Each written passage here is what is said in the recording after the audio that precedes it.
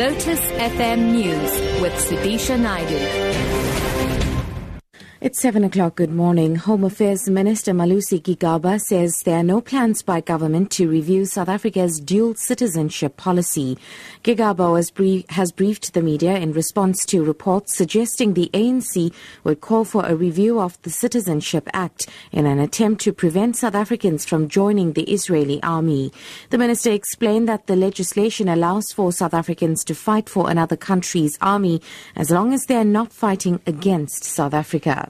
We would appeal for calm so that nobody should feel that views expressed by any person, chairperson of a committee or member of the leading structures of the ruling party do not necessarily reflect the views of government, cabinet, or the Department of Home Affairs in particular, and certainly do not reflect the collective decisions of the ruling party itself.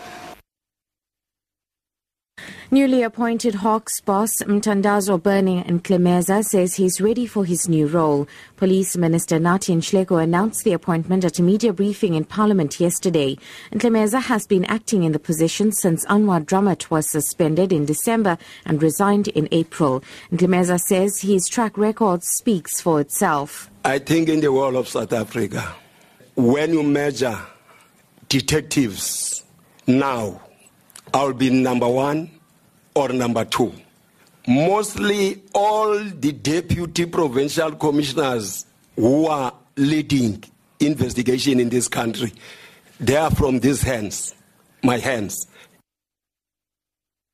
Greenpeace Executive Director Kumi Naidoo is cautiously optimistic that the United Nations World Forestry Congress in Durban will adopt a strong enough message against deforestation. The Congress is focusing on the preservation of forests as one of the ways to try and curb climate change. The message adopted by the Congress is one of the milestones on the road to the COP21 UN Climate Conference in Paris at the end of the year.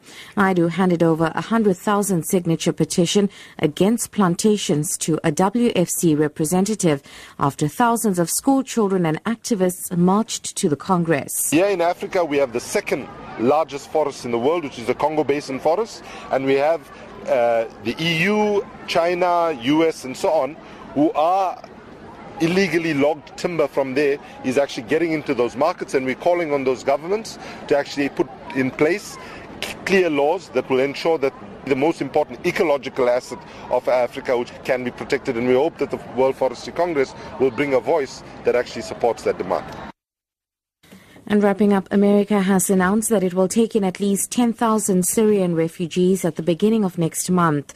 The White House says President Barack Obama has directed his team to consider how they can further scale up the country's response to the crisis. The U.S. will also focus on providing for basic humanitarian needs of refugees abroad. America has been criticized by human rights groups for not doing more to resettle Syrian refugees.